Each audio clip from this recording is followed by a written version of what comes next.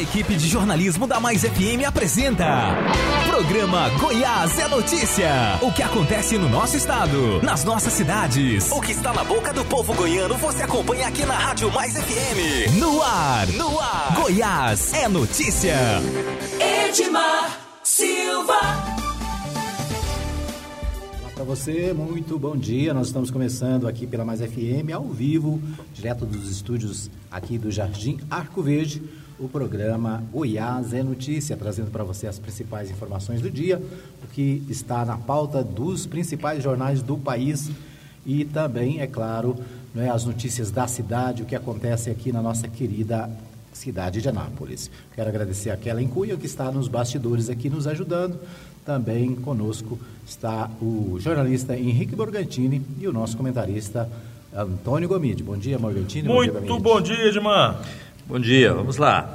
É isso aí, nós queremos já agradecer você que nos acompanha pelo Facebook. Você pode deixar o seu comentário, a sua pergunta, a sua manifestação, para que a gente possa incluir o seu pensamento, aquilo que está aí na sua preocupação, aqui no nosso programa, para que você possa também debater conosco aquilo que acontece em Goiás, no Brasil e na cidade de Goiás. Vamos lá, Henrique? Vamos lá, Edmar. Na pauta desta quinta-feira. E como já é a tradição no início do nosso programa, falamos sobre a nossa pauta esportiva com ênfase à rodada. Ontem nós tivemos dois campeonatos, 2 torneios, a Copa do Brasil e a Copa Sul-Americana, pela Copa Sul-Americana o São Paulo conseguiu um bom resultado, conseguiu principalmente a classificação, vencer o Rosário Central com um gol do tão questionado Diego Souza, que meteu a canela na bola e passou bem. Quem também passou, mas passou mal sob vaia, foi o Botafogo,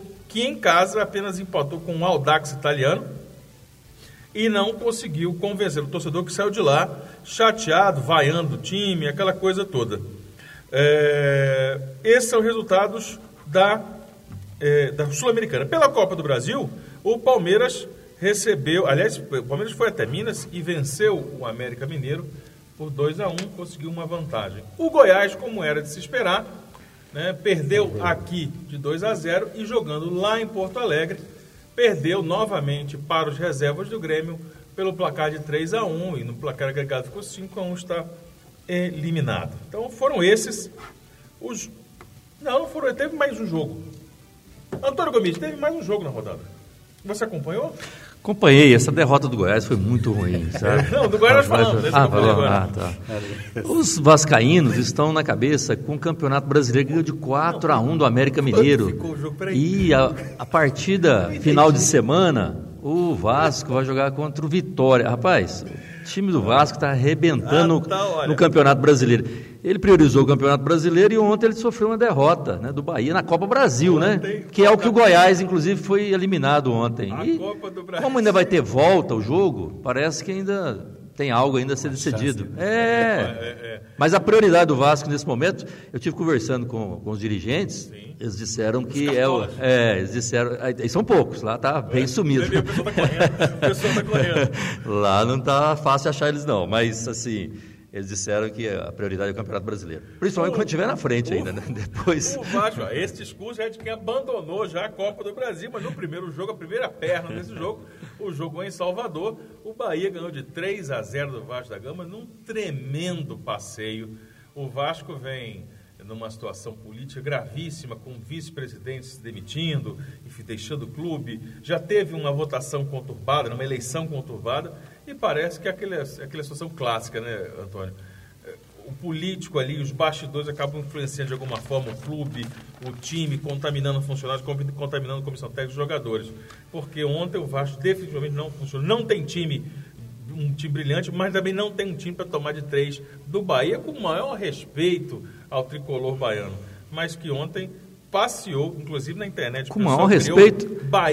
O Bahia de Munique. Com o maior respeito ao meu amigo Jorge, da Bahia. É verdade. Mas a grande verdade, nós aqui precisamos esclarecer, a gente comenta tudo, brinca, mas o futebol carioca, é uma vergonha, a forma como está sendo gerido, Você vê o Vasco, a forma como foi feita a eleição, né, a manobra que foi feita para trocar o presidente, depois de eleito, fizeram a manobra para tirar quem tinha sido eleito. Quer dizer, tudo isso influencia, obviamente, diretamente com os jogadores, né? Agora, a venda daquele...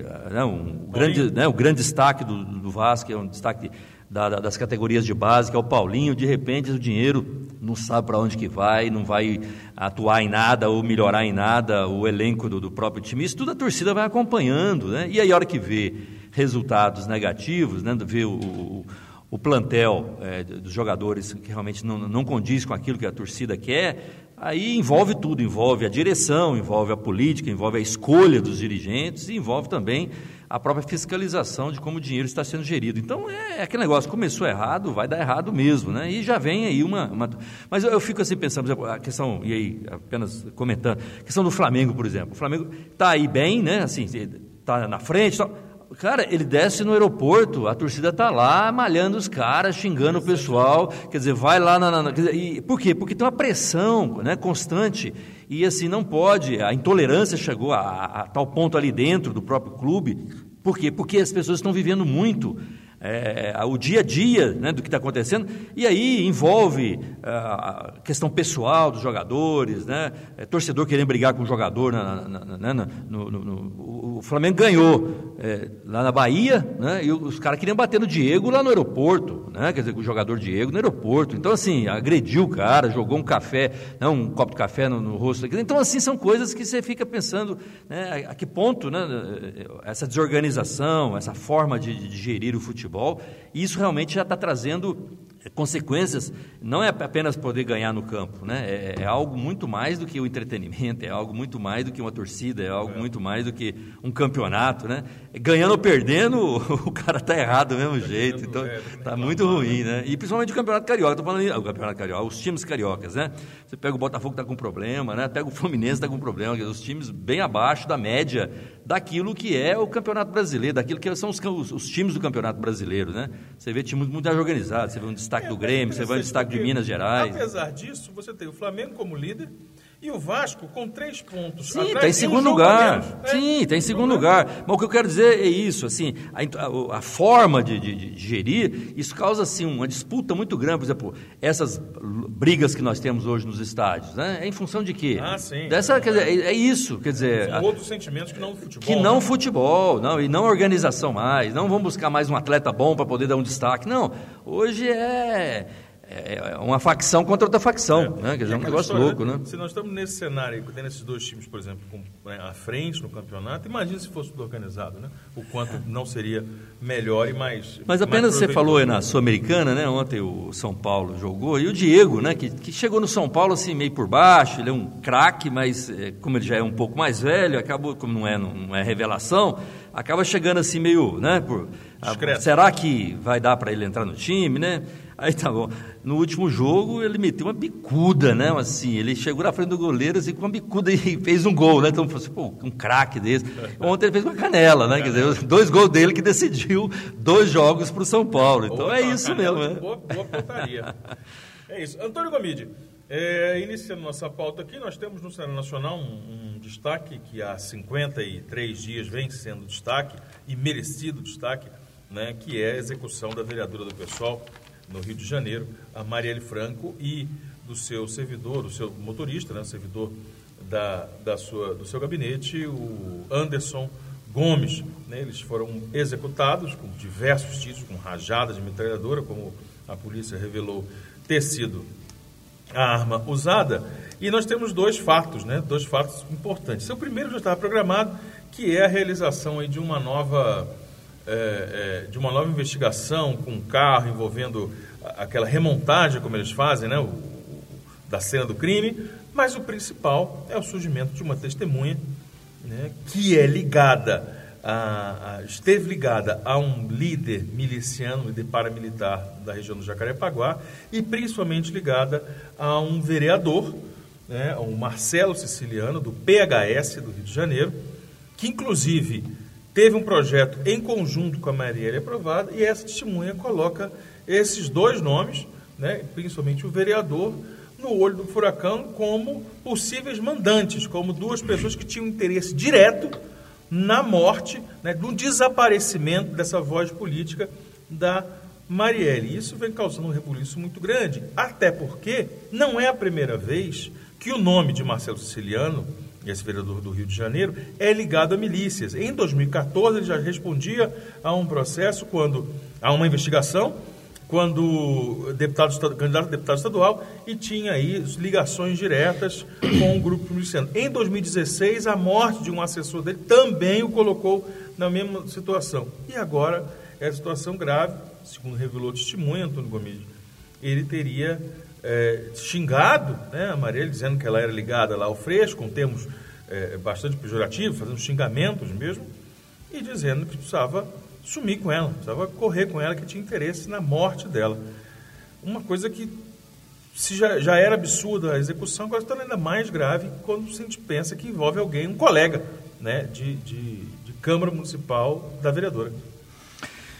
A pergunta que está no ar, né, no Brasil inteiro: quem matou a Marielle? Né? Essa já é a pergunta que já está chegando aí nos 2 meses. E, obviamente, não só a polícia, mas a sociedade, principalmente a sociedade organizada, ali no Rio de Janeiro, a vereadora Marielle, além de ser vereadora como liderança, ela defendia grupos muito organizados, né, no sentido contra a homofobia, né, no sentido da defesa de quem morava nas favelas, né, a questão do grupo LGBT. Então, assim, ela tinha um foco, né, e uma liderança muito forte, um trabalho muito forte e com pessoas muito bem organizadas no sentido de poder fortalecer os movimentos sociais. E aí ela, como vereadora, obviamente, teve uma influência direta nesses movimentos e no fortalecimento desses movimentos ali dentro.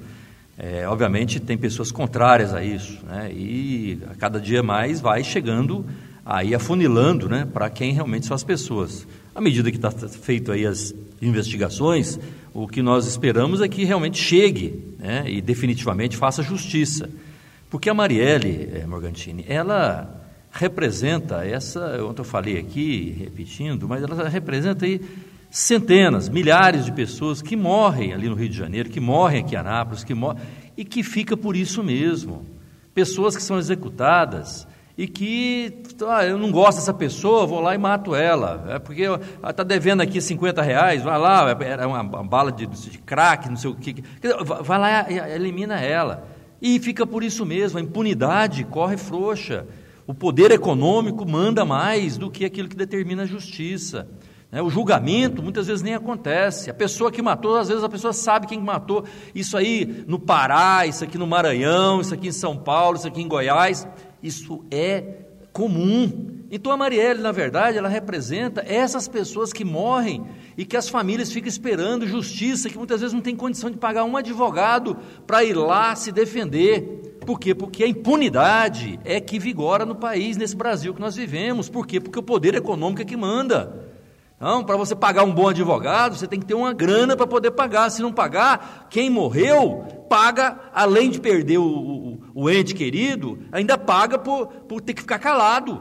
Então é assim, a Marielle hoje representa a esperança de podermos pelo menos ver alguém punido e dizer, olha, esses que mataram ela aqui, pelo menos podemos respirar que foi julgado, que foi punido e que as pessoas precisam ter mais receio daquilo que fazem pela intolerância que nós vivemos hoje. Então, essa situação da Marielle, ela é emblemática. Ela é emblemática. Por quê? Porque tem muitas pessoas e respira muito daquilo que muitas pessoas, muitas famílias estão aguardando para poder ver o resultado e poder sentir que possa ser feita justiça, nesse caso também, dela. Mas ela representa esse grupo de pessoas que morrem nesse país e que injustamente, né, a impunidade, ela fica e ainda a pessoa que morreu, a família que perdeu seu ainda é punida por não ver a justiça sendo feita.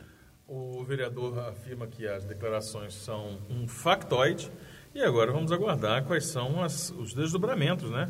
Quais são as ações aí dessa investigação agora envolvendo esse miliciano, esse criminoso, que está inclusive preso, que já respondeu por crime semelhante de execução, né, e aí do vereador Marcelo Siciliano, que é um dos grandes apoiadores do vereador Marcelo, do prefeito Marcelo Crivella do Rio de Janeiro. Então, ainda por cima de tudo isso, além de todo esse conjunto de absurdos, a questão social e da ação da violência descampada mesmo, ainda há um estremecimento político severo lá na cidade do Rio de Janeiro. Então, nós precisamos aguardar e, obviamente, acompanhar, como todo o Brasil deve fazer, acompanhar de perto.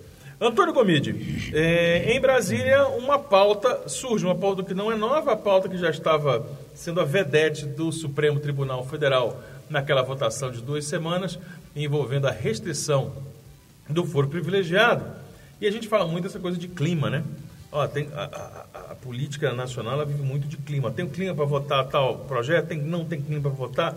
E agora parece que criou-se um clima para que o Congresso Nacional, para que a Câmara dos Deputados, né, do Brasil coloque em votação, ou faça uma análise mais detida da restrição do foro. Eu me lembro que na semana passada nós conversávamos sobre isso e você dizia que a instância correta, né, que na verdade o poder correto para se tratar sobre isso não é o judiciário, mas sim o legislativo, ou seja, transformar em lei o que é anseio da população.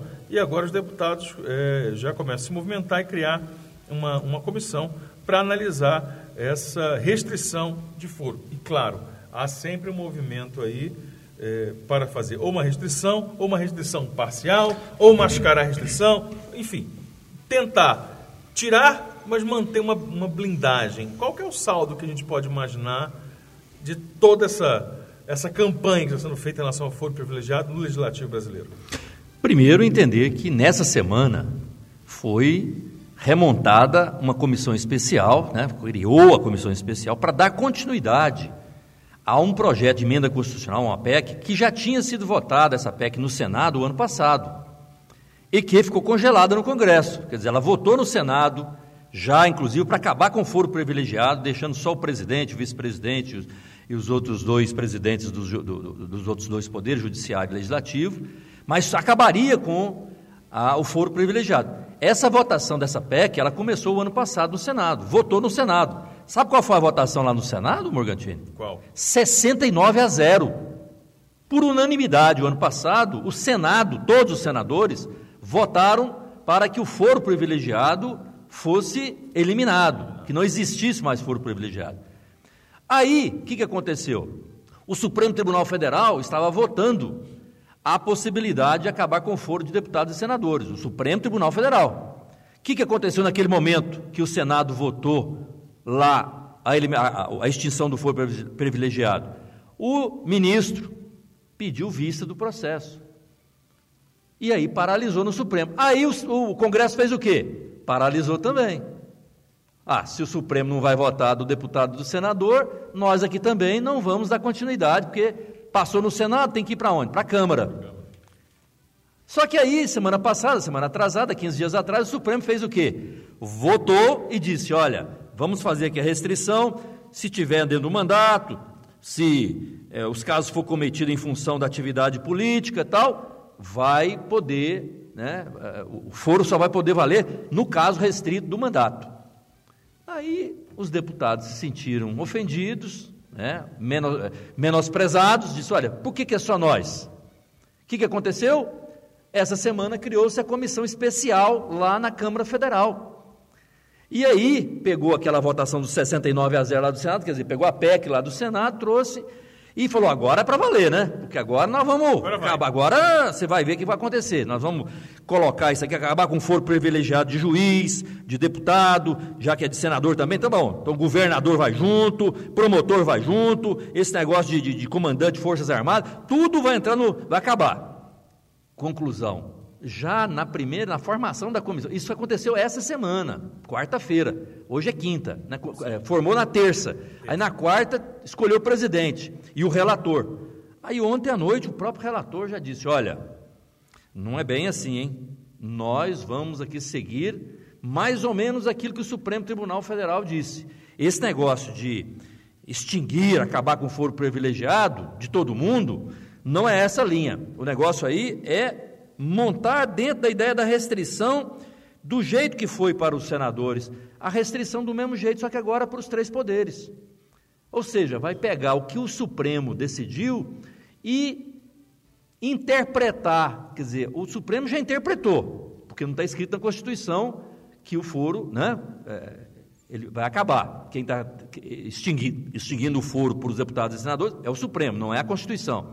Agora, o Congresso vai pegar a decisão do Supremo e interpretar a decisão do Supremo para dizer, olha, para os outros poderes vai acontecer isso, ou seja, é a interpretação da interpretação. Olha a que ponto o Congresso Nacional chegou. Confusão. Porque o Congresso Nacional, ele que precisa legislar. A Câmara Federal é que precisa escrever a Constituição, por isso é uma PEC, é um projeto de emenda constitucional, mudança na Constituição. No entanto, nesse momento, a própria Câmara Federal vai trocar aquilo que foi aprovado do Senado ano passado e vai remontar em função da decisão do Supremo Tribunal Federal. Olha a inversão de valor e a inversão de finalidade daquilo que o Congresso foi eleito para poder legislar. Quem legisla, mais uma vez, não é o Supremo. Quem legisla, quem faz leis, quem faz projeto e discute projeto é o Congresso Nacional, é a Câmara Federal e é o Senado.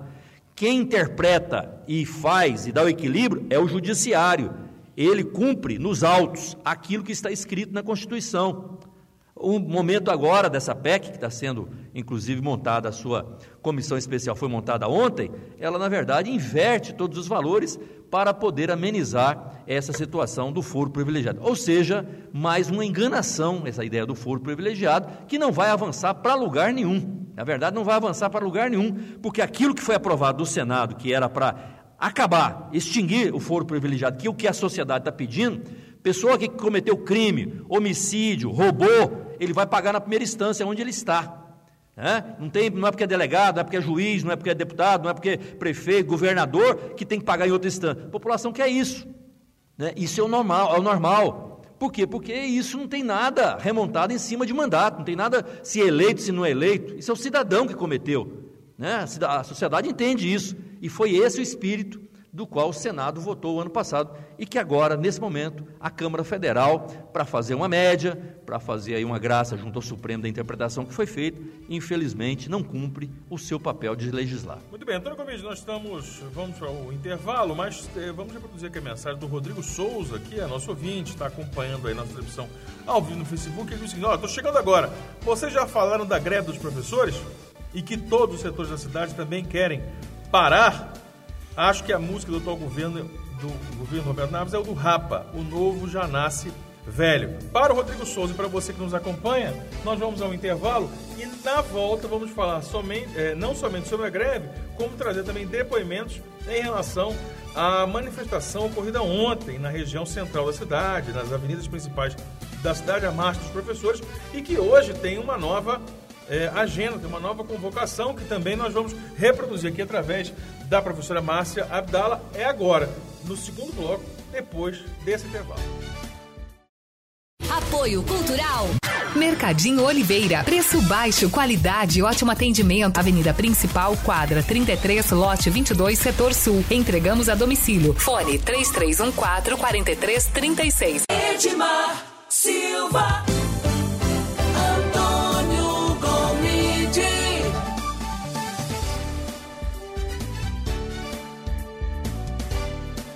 Muito bem, estamos de volta para o segundo bloco do programa Goiás é Notícia desta quinta-feira, hoje, dia 10 de maio de 2018.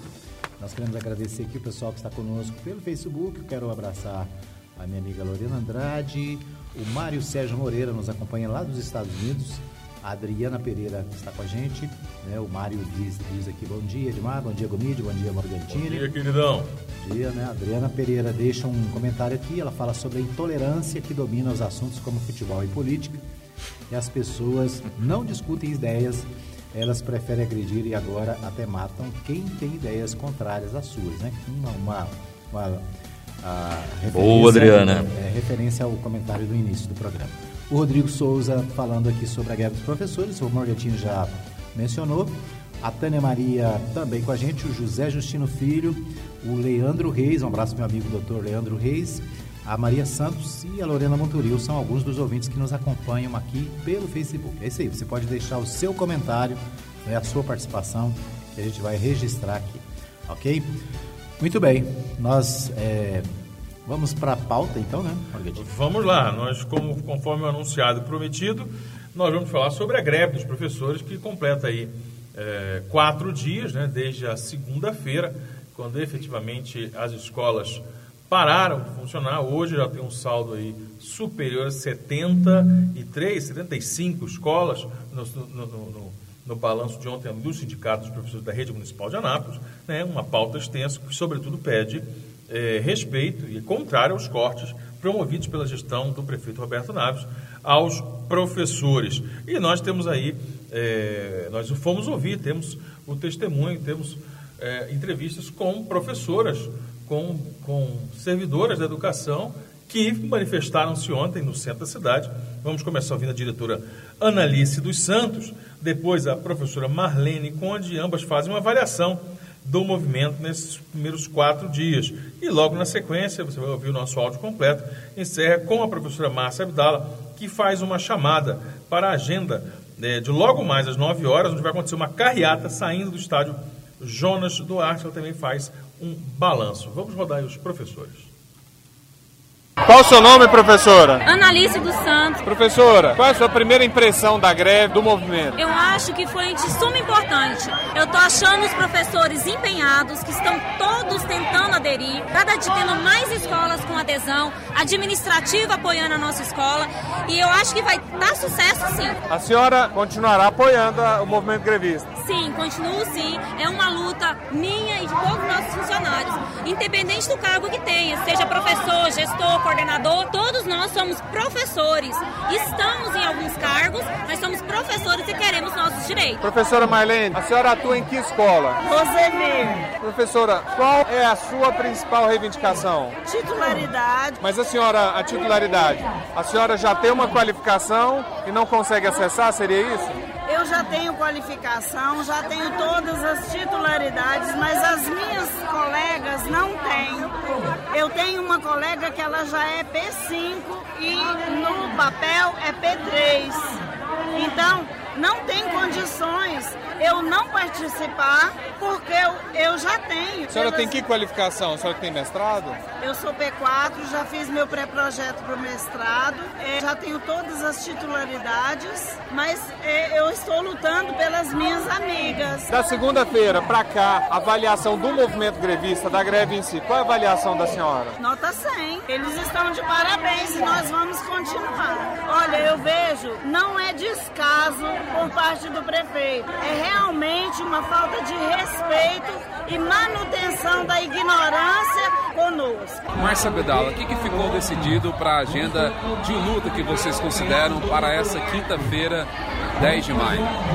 No dia 10 de maio, nosso 4º dia de luta, a nossa programação, a nossa agenda é fazer uma carreata. Nós vamos estar saindo, ponto de concentração, estádio Jonas Duarte, às 9 horas da manhã. Então nós vamos juntar todos os professores, reunirmos todos lá e vamos estar passando pela cidade, pelos bairros, mostrando para toda a comunidade, fazendo uma grande carreata, mostrando para a comunidade o motivo da nossa paralisação. Nós queremos apenas o cumprimento da lei, piso salarial, valorização, as progressões horizontais e verticais, titularidades, realização de concurso público, mais segurança nas unidades escolares, mais qualidade para a educação.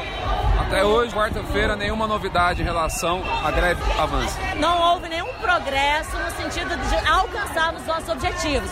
Estamos reunidos, hoje estivemos pela manhã, às 8 horas, na comissão, para dar continuidade. Tivemos que interromper, porque nós já tínhamos uma agenda das 9 horas, então ficamos apenas 1 hora conversando, analisando as situações. A intenção de vir aqui hoje, quarta-feira, era até inclusive de participar de interromper uma homenagem do prefeito. Ela aconteceu, deixou de acontecer? Como que ficou, senhor? Bom, nós soubemos que havia aqui um evento e nós decidimos, quando estávamos na Praça Bom Jesus, descermos para ver se encontrava aqui o prefeito, mas chegamos tarde. Mas nós estamos aqui presentes.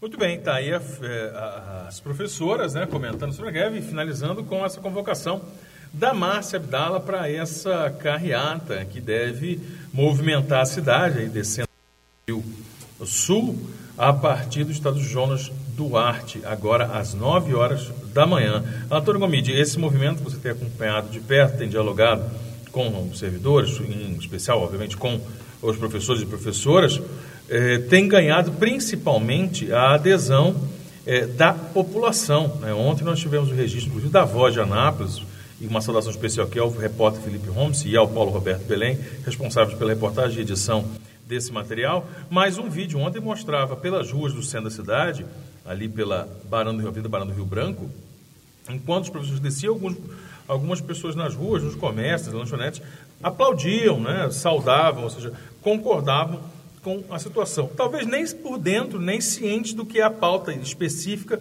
dos professores, mas talvez por entenderem que há um conjunto de cenários, de situações envolvendo o governo municipal que faz com que haja uma série de protestos e haja essa solidariedade. Na verdade, o reconhecimento, né, que a categoria dos professores tem junto à sociedade. Os professores são muito respeitados junto à nossa cidade. Os professores, enquanto categoria, são respeitados e são reconhecidos, né, na importância da função que exercem para termos uma sociedade melhor. Os pais dos alunos, né, têm nos professores pessoas que ajudam, pessoas que colaboram, pessoas que vão influenciar diretamente na conduta, na formação e na educação dos seus filhos. Então, os pais dos alunos, a sociedade, de maneira geral, confia nos professores, e isso é muito bom. Então, quando os professores fazem uma manifestação, como está se fazendo nesse momento em Anápolis, eles têm um reconhecimento da sociedade, né? Eles não são rechaçados, eles não estão sendo colocados em questionamento. Pelo contrário, a sociedade abraça eles e diz: olha, vocês ganham realmente pouco por aquilo que vocês exercem. Todos nós passamos por um professor, todos nós passamos por uma professora. Então, as pessoas reconhecem a importância do professor e da professora. E quando percebe que um governo municipal, uma prefeitura, começa a justificar que a receita, que a arrecadação está pouca para poder complementar um salário que é uma lei federal, para cumprir uma lei federal do piso nacional, que vem sendo cumprida desde o ano de 2009 aqui na cidade de Anápolis, a gente fica perguntando: para que isso, prefeito? Para que esse momento, passar essa dificuldade para os professores? Para que criar esse imbróglio para os professores? Para que criar esse imbróglio para o senhor, né, que é prefeito e que prometeu muito para os professores? No mínimo, né, o senhor disse: olha, eu vou cumprir a lei. Então, se vai cumprir a lei, está na hora. O piso nacional dos professores é uma lei federal. E o senhor, no início do ano, prefeito, fez um compromisso com os professores que estaria mandando a lei para a Câmara Municipal para garantir o piso nacional dos professores. E o que os professores estão pedindo, e por isso estão paralisando hoje, estão hoje inclusive fazendo uma carreata, ontem fizeram uma manifestação descendo a Barão do Rio Branco, anteontem estiveram na porta do prefeito para dialogar, para poder abrir novos caminhos, para poder que o pagamento acontecesse. Tudo isso, obviamente, é uma decisão política de uma lei federal que os professores já estavam recebendo desde o ano de 2009. Então é importante esse reconhecimento da sociedade, é importante esse abraço da sociedade. Os professores estão corretos para não poder dar um passo atrás daquilo que eles conquistaram. A lei nacional, a lei federal, o piso nacional é uma lei federal. O estatuto dos professores garante esse repasse a todos os níveis dos professores, não só aqueles de iniciação na categoria. Então tudo isso, obviamente, faz com que o movimento tome corpo, tome representatividade, e aquilo que começou com 45 escolas paralisadas, hoje nós estamos com mais de 80 escolas paralisadas, ou seja, mais de 75%, 80% das escolas hoje em Anápolis municipal estão paralisadas. E nós diríamos aqui, infelizmente. Por quê? Porque o professor teve que tomar uma atitude extrema, porque conversou o ano de 2017 todo, o ano de 2018 até agora em abril, e o prefeito não se sensibilizou que precisaria cumprir os pagamentos das progressões horizontais, pagamentos de progressões verticais, as gratificações, não cortar a famosa dobra que o prefeito acabou cortando no mês de março, né, fazendo aí prejuízo aos professores que tinham trabalhado, a questão do concurso público que ele prometeu e também não fez a publicação do edital para chamar novos professores, a conclusão de uma série de creches, de CIMEIs, Centro Municipal de Educação Infantil, que estão paralisados, como ali perto do setor industrial, né, na Nova Aliança, que está lá jogado às traças e que ali seriam, se o prefeito realmente assumisse aquela obra, poderia estar dando continuidade e buscando as crianças para poder ter o benefício da educação. Então, tudo isso, obviamente, vai acumulando, né, e os professores, nesse momento, estão aí buscando melhorias na educação, buscando condições de que o prefeito realmente possa cumprir, e junto com a sociedade, fazendo manifestação, e como você disse, Morgantini, o apoio da sociedade hoje é unânime em poder reconhecer que os professores estão com a razão e que o prefeito, nesse momento, precisa criar as condições para fazer o pagamento, né,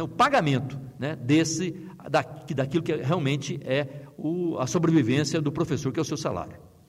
Muito bem, é isso. Então, reforçando aí a agenda, às 9 horas, uma carreata saindo do estádio Jonas Duarte, envolvendo aí os professores, mais uma rodada de manifestações, tentando sensibilizar a Prefeitura Municipal para retomar o diálogo e as negociações envolvendo os cortes realizados no salário dos professores. Vamos no intervalo e voltando então para a terceira e última parte do Goiás.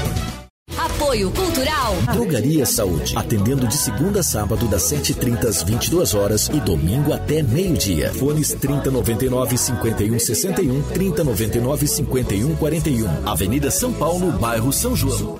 Edmar Silva.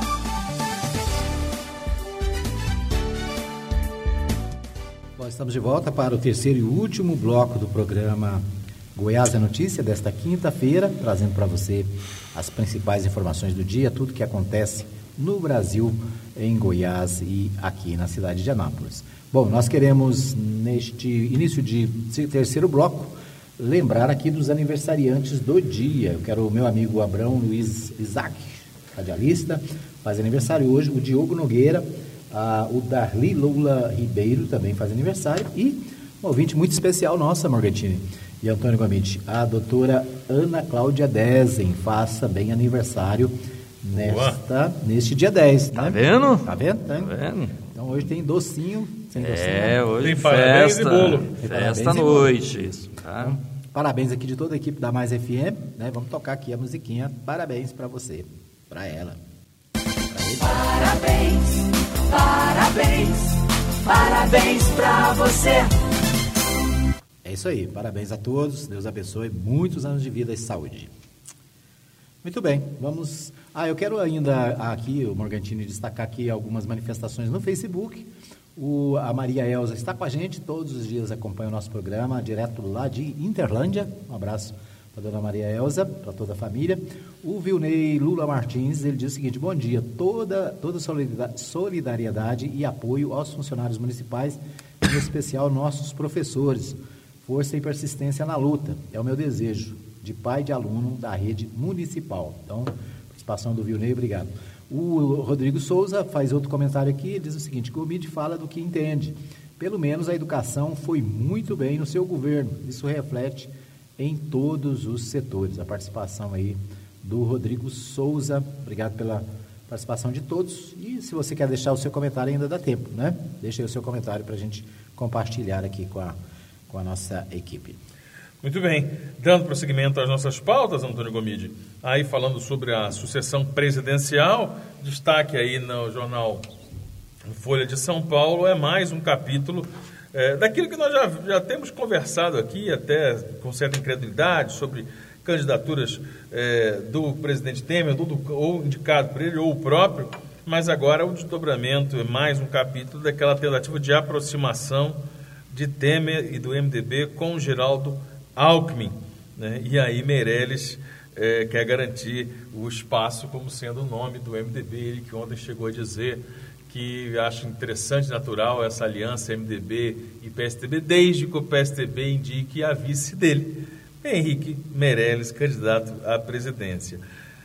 Muito mais uma tentativa de se segurar politicamente, né, se segurar de alguma forma em meio a tudo que vem ruindo e vem desmoronando, do que propriamente um projeto.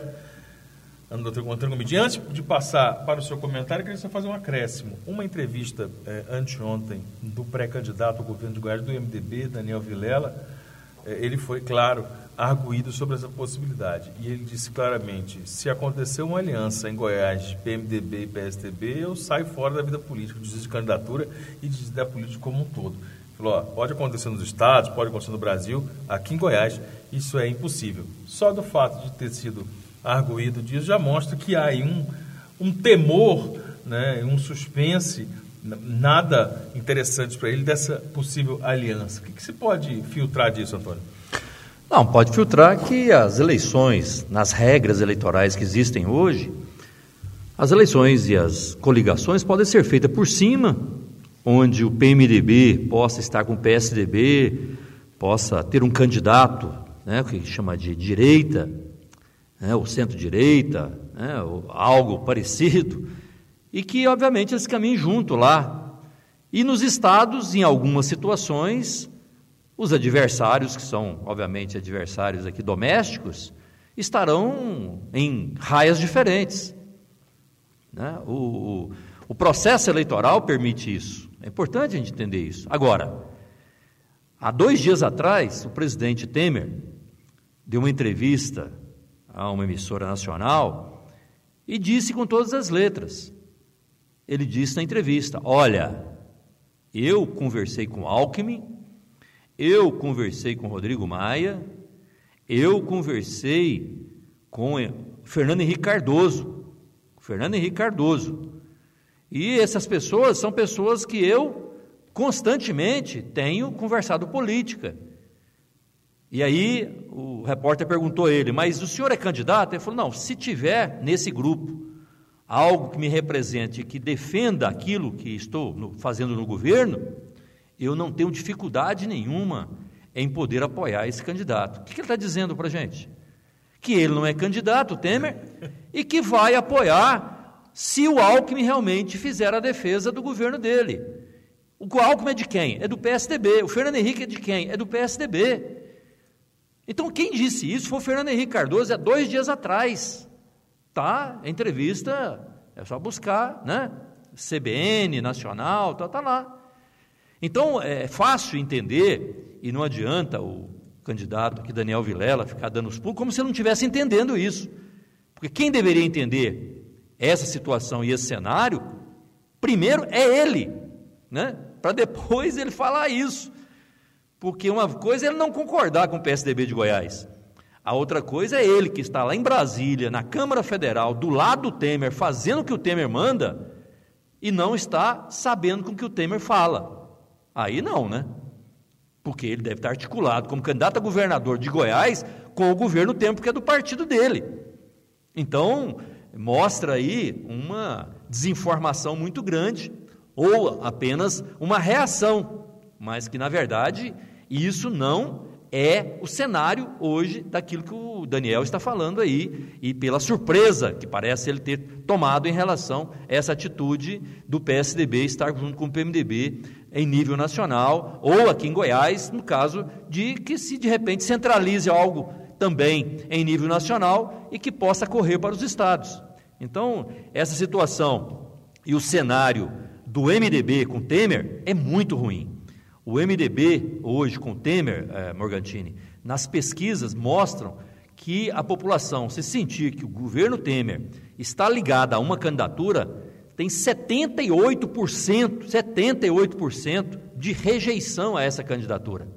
É por isso que o Alckmin, em todos os momentos, foge do Temer, porque o Alckmin já não está bem. E quando o cidadão lembra do Alckmin, lá em São Paulo, ele lembra do Temer, porque o Temer é de onde? É do estado de São Paulo. E eles sempre estiveram o quê? Do mesmo lado. Em São Paulo, por exemplo, tem uma dificuldade muito grande. Por exemplo, o Dória saiu candidato a governador agora, e o Scaff, que está em segundo lugar nas pesquisas, é do MDB. Então, estão tentando fazer algo que possa aproximar, como aqui em Goiás, algo que possa, pelo menos, garantir a vitória dos governos principais, como o caso do governo de São Paulo. Então, esse jogo está muito claro, está muito... Né? Agora, o que pesa contra o MDB e contra o Temer é exatamente a sua rejeição e por isso é um dos argumentos que hoje o PSDB tem de não estar alinhado com o MDB. Mas, se fosse para poder juntar, e se o Temer estivesse bem na fita, uma aprovação grande em termos de governo, não tenha dúvida, eles estariam juntos como estiveram quando fizeram o golpe parlamentar ali e compraram o Eduardo Cunha e fizeram o que fizeram ali no Congresso para dar o impeachment na Dilma. Muito bem, e surge também ainda nesse assunto da sucessão um nome, talvez, possivelmente um dos intelectuais, um dos representantes do Brasil mais respeitados no meio internacional em que ele atua, que é a do ex-ministro Celso Amorim, ele que é lembrado como um possível vice na chapa do presidente Lula, a sucessão, e aí fazem a avaliação de que ele representaria muito bem as ideias do presidente, não teria nenhum tipo de vaidade política, se eventualmente precisar ser substituído por um outro nome de vice, ou até mesmo, naquele plano B, que é uma ala do PT rechaça e outra ala defende, que é de que ele possa ser como um nome indicado como vice numa outra chapa, de Ciro Gomes ou de algum outro nome. Celso Amorim é alguém bastante capacitado para se fazer um debate sobre o Brasil e sobre a situação no cenário, tanto social quanto econômico brasileiro, Antônio Gomide. Claro, o Celso Amorim é uma personalidade, pessoa respeitada, um intelectual, um envolvimento político, fez um grande trabalho, reconhecido, o Brasil internacionalmente, levou e fez esse debate nas embaixadas, fez um trabalho no sentido de poder levar e fazer com que o Brasil pudesse ter voz ativa, não só nos órgãos internacionais, mas levando a boa mensagem daquilo que estava acontecendo no Brasil, nos programas sociais, na ONU, na FAO, quer dizer, uma série de lugares onde ele conseguiu fazer do intercâmbio, desse intercâmbio internacional, levar as informações e aquilo que a economia, a melhoria, o resgate daquilo que estava colocando o Brasil em evidência, não só aqui na América Latina, mas colocando o Brasil da América Latina como o país realmente emergente para o mundo, tudo isso em função dessas negociações que o Amorim fez enquanto ministro de Relações Exteriores. Então, ele foi ministro de Relações Exteriores do Lula nos 2 mandatos, depois foi ministro da Defesa no mandato da presidente Dilma, Então, assim, tudo isso lhe dá e cacifa muito a importância e o respeito, que o Amorim tem no meio mais internacional, político, mas eu ainda digo, ele, obviamente, nessa expressão de voto, de eleição, de nome colocado, ele obviamente compõe uma boa chapa, e é um nome de muito respeito para compor uma chapa que possa ser vitoriosa. Ele realmente tem esse caminho aberto e a credibilidade no meio que realmente faz a formação política e faz a formação do cidadão. Muito bem, nós chegamos aí. Mas eu queria aqui, já que você tocou nesse assunto, só para terminar, a notícia dessa semana foi o afastamento da candidatura do Joaquim Barbosa. Joaquim Barbosa, ex-ministro e ex-presidente do Supremo Tribunal Federal, que foi colocado nas últimas pesquisas pelo Datafolha como candidato a presidente da República, pelo PSB, e que nessa semana ele jogou a toalha, foi lá no Twitter dele e disse, olha, eu não sou candidato a presidente da República. Ele que aparecia aí em terceiro e quarto lugar nas pesquisas da Datafolha. Então, é menos um candidato e, obviamente, o Lula, Marina, Ciro Gomes e outros aí mais da centro-esquerda estão de olho nos votos que estavam colocados para o Joaquim Barbosa e, obviamente, isso vai refletir na próxima pesquisa daquilo que vai ser o cenário, inclusive, para as pessoas fazerem aí a análise das próximas pesquisas, olhando, e aí, Joaquim Barbosa, os votos foram para quem? E, obviamente, esses candidatos a presidente, nesse momento, têm todo o interesse de buscar esses votos. Por falar em pesquisa, o Groupon, o Instituto Groupon, sediado em Goiânia, registrou pesquisa para o Diário da Manhã, o Diário da Manhã, e então deve vir nos próximos dias aí pesquisa falando sobre o estado de Goiás, falando sobre a sucessão presidencial, a sucessão estadual e outras questões que o Instituto deve perguntar. Nós vamos, claro, ficar acompanhados para passar tudo para vocês. Vamos fechando então mais uma edição do Goiás Notícia com o pensamento do dia, Antônio Gomide. Pensamento dessa quinta-feira, 10 de maio. Comece o dia com energia positiva e não permita que nada roube a sua alegria. Pense nisso. Bom dia. Bem, bom dia para você. Bom dia, Edmar. Bom dia, Morgantini. Bom dia, Antônio. Bom dia a todos os nossos ouvintes. Agradecendo aqui também aos nossos internautas, né, que acompanharam o programa e deixaram aqui o seu abraço fraterno. Um abraço para a dona Maria de Fátima Pereira, ela que também está via Facebook conectada no nosso programa. Lembrando que o nosso programa tem reapresentação às 11 da manhã na Web Rádio Nova Gospel, em radionovafm.org, né? E à noite, às 20 horas, reprise na Nova Gospel e também aqui no fmmais.com.br na Mais FM. É isso aí, um abraço a todos e até amanhã, se Deus quiser.